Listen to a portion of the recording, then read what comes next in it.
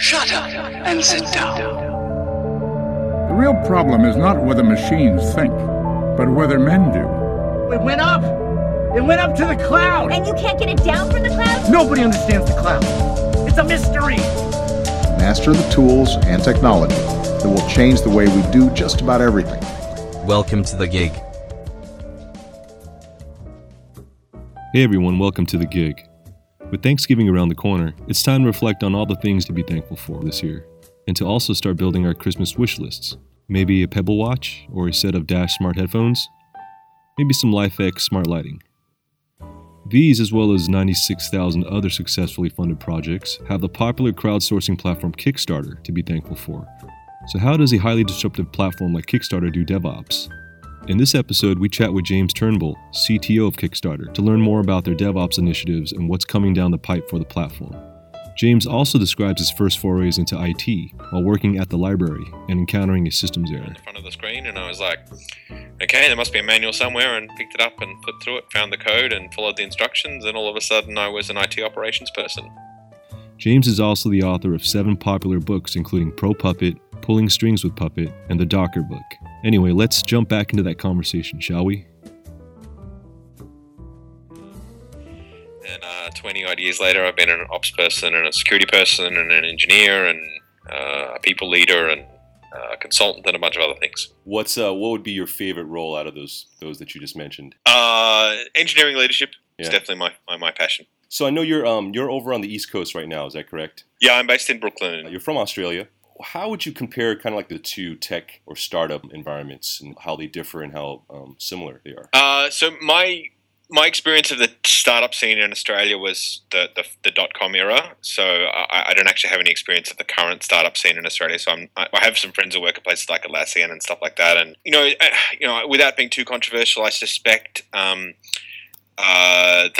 East Coast and West Coast US sort of startup cultures are probably more risk taking than the US than the Australian startup scene is. Mm-hmm. I suspect that's because there's an abundance of capital available. I suspect it's a lot harder for Australian companies without being based in the Bay Area or New York to sort of attach themselves to that sort of ready capital. And it's a considerably larger investment, to try and bootstrap a company in Australia than it is in the US. Right. Different rules around equity, not necessarily an entirely favourable tax regime. I suspect makes business harder in Australia, but I'm right. Going off conversations with friends who have done startup things in Australia and then ended up in the US. Right. I think also we're somewhat, it's a much smaller market, 24 million people, and generally our technology communities are somewhat more risk averse than say the US domestic market. Right. I think if I look at the adoption of technology in Australia, some areas like payments, we're definitely fairly advanced. You compare the payments market in the US to the payments market in Australia. We were doing contactless payments and online banking and FPOS and chip and pin and EMV cards and all that sort of stuff well before the US. Right. And in fact, well before you could even argue that the US is not even there yet now. Yeah. But in other parts of technology, certainly. That sort of retail, consumer web services, I think the US has had a significant advantage. Right. Amazons and crowdfunding is a good example. Kickstarter of the world. Other parts of the world tend to be more, like you said, if they're risk averse, then they tend to be more careful about jumping headfirst into technologies before they're Yeah, look, my favorite joke about the Bay Area and about Bay Area startups is that the vast majority of products developed in SoMa, south of the market, in San Francisco, are really only applicable to a market within 4 square miles of SoMa. There's significant product developed for which there is not a retail consumer market. And I think that's something a lot of startups underestimate. Is that they and the classic example here, which is kind of a cliche, but it's like the Uber for something. Like, let's say it's the Uber for donuts. It's a donut delivery service. Like, that's only going to work in a high density environment where people have a disposable income and where the means of production is close to the source of production is close to the customer base, and we can achieve economies of scale. And I think a lot of people don't think out their business model beyond everyone in San Francisco and New York will want one of these. Okay, but that's a finite market, right? Right. I always say to people, if you can imagine that someone in Wichita, Kansas, using your product, then you have pretty much nailed product market fit for your average domestic US consumer, right? Which is depending on the way you look at it, 150 to 200 million user market. Maybe even larger depending on the nature of the service and the sort of economic requirements of it. What are some of the more innovative things you've been seeing? I mean, not so much that are coming out of Kickstarter per se, but maybe some of the some of the systems or some of the offerings being crowdfunded. Software crowdfunding is kind of interesting. I think there's probably some. From a Kickstarter's probably their niche in this particular domain is probably product related and that's probably hardware. Right. What we call product design and technology. There is a little bit of software crowdfunded through like technology-based software crowdfunded through Kickstarter. I think the vast majority of software crowdfunded through Kickstarter is probably games. Mm-hmm. We've had some enormously successful games projects and Shadowrun and there's a BattleTech. People are trying to redo the BattleTech computer game of the 80s. Oh, yeah. So there's some pretty amazing stuff that's sort of been funded through Wasteland. Mm-hmm. Some substantial studio-sized games. I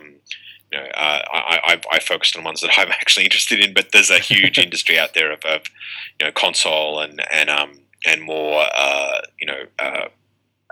independent games and lots of stuff that are funded on the platform. Right.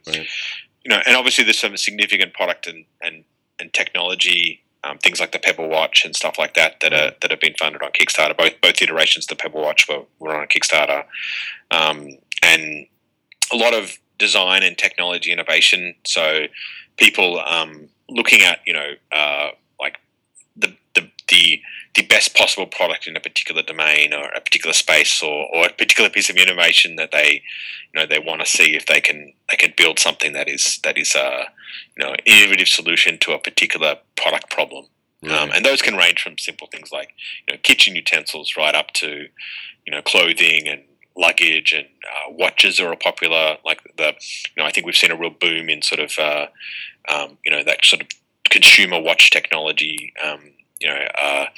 I think there's a recent one was someone was designing the perfect kitchen knife, like the perfect which is one of those sort of particularly given the strong interest in consumers in sort of cooking and kitchenware and all sorts of stuff. There's the perfect kitchen knife is a pretty clever sort of product. Yeah.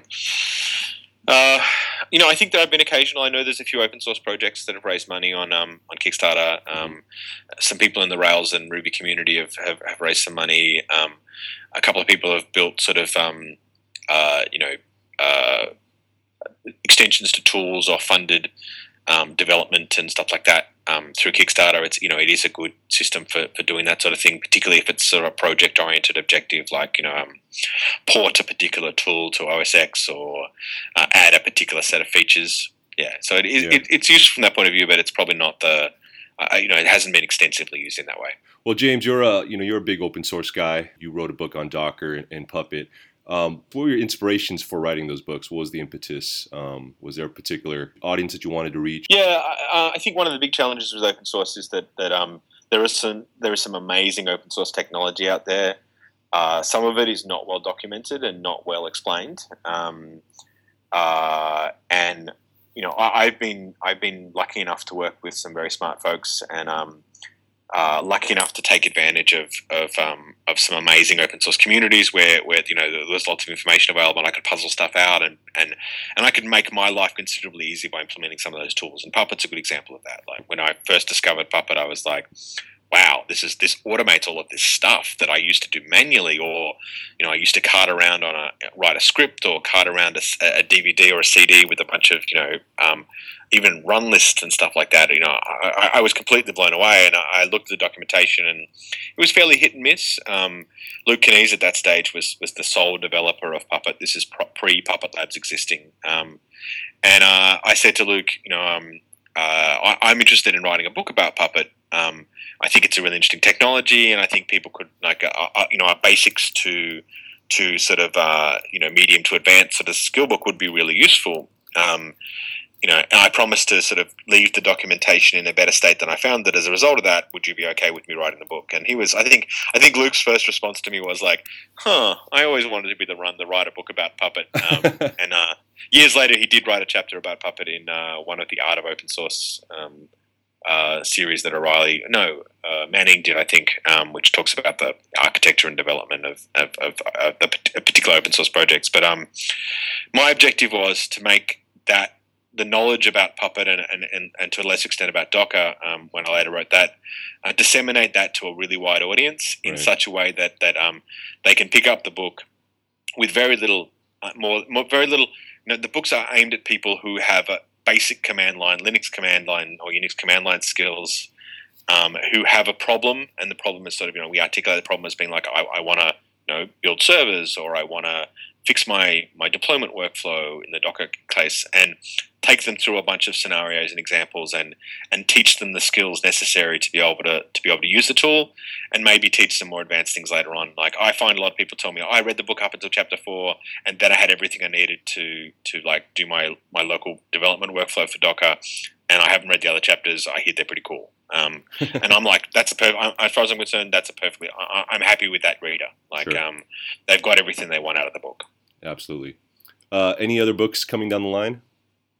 I am writing a book currently called The Art of Monitoring, which is artofmonitoring.com, and it's really designed to sort of I many years ago I wrote a book about Nagios, when the Nagios 2.0 release came out, and I'm sort of deeply interested in sort of monitoring and monitoring technology, and I'm deeply disappointed that the state of the art for a lot of people, particularly outside of the startup bubble, is sort of Nagios and the sort of monitoring holy trinity of checks of CPU, memory, and disk, and fixed thresholds, and not very many, not much thought about graphs or not much thought about more sophisticated monitoring techniques. So I'm trying to write a book that sort of teaches you how to implement a more sophisticated monitoring framework, and it's probably the most technologically complex book I've written. But I think it'll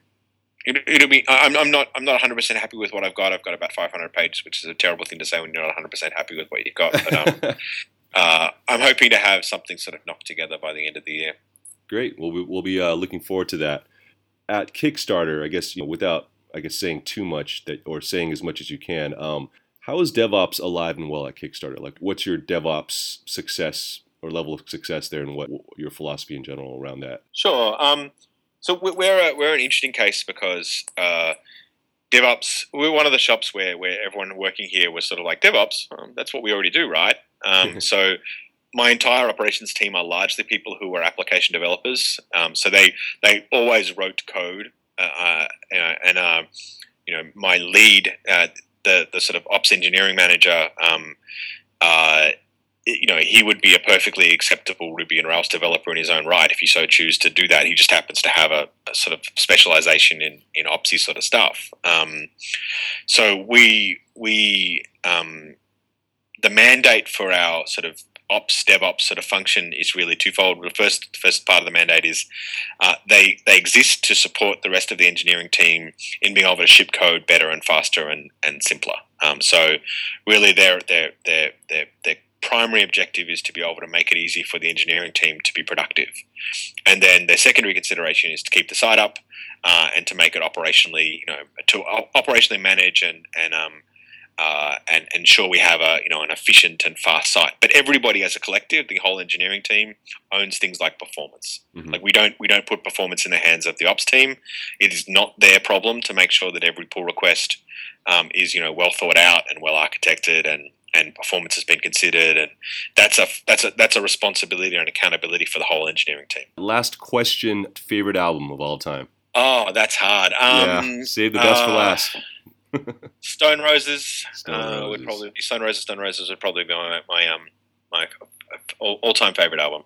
Where can people learn more about your stuff you've written and some of your speaking engagements? And probably the best place to go is my blog. So it's www.kartar.com. .net rather. My brain is melted down by the end of the afternoon. And that's where I usually post sort of blog posts about stuff, and there's links in there to sort of books and things I'm doing and stuff like that. Fantastic. Well, hey, James, thanks again for joining us on this podcast. Really appreciate it. Excellent. Thanks for having me. Thank you. Bye-bye. Cheers. Bye. Hey, thanks for tuning in. And special thanks to James Turnbull for joining us for this podcast. For more about DevOps, security, and other fun stuff, check out scriptrock.com.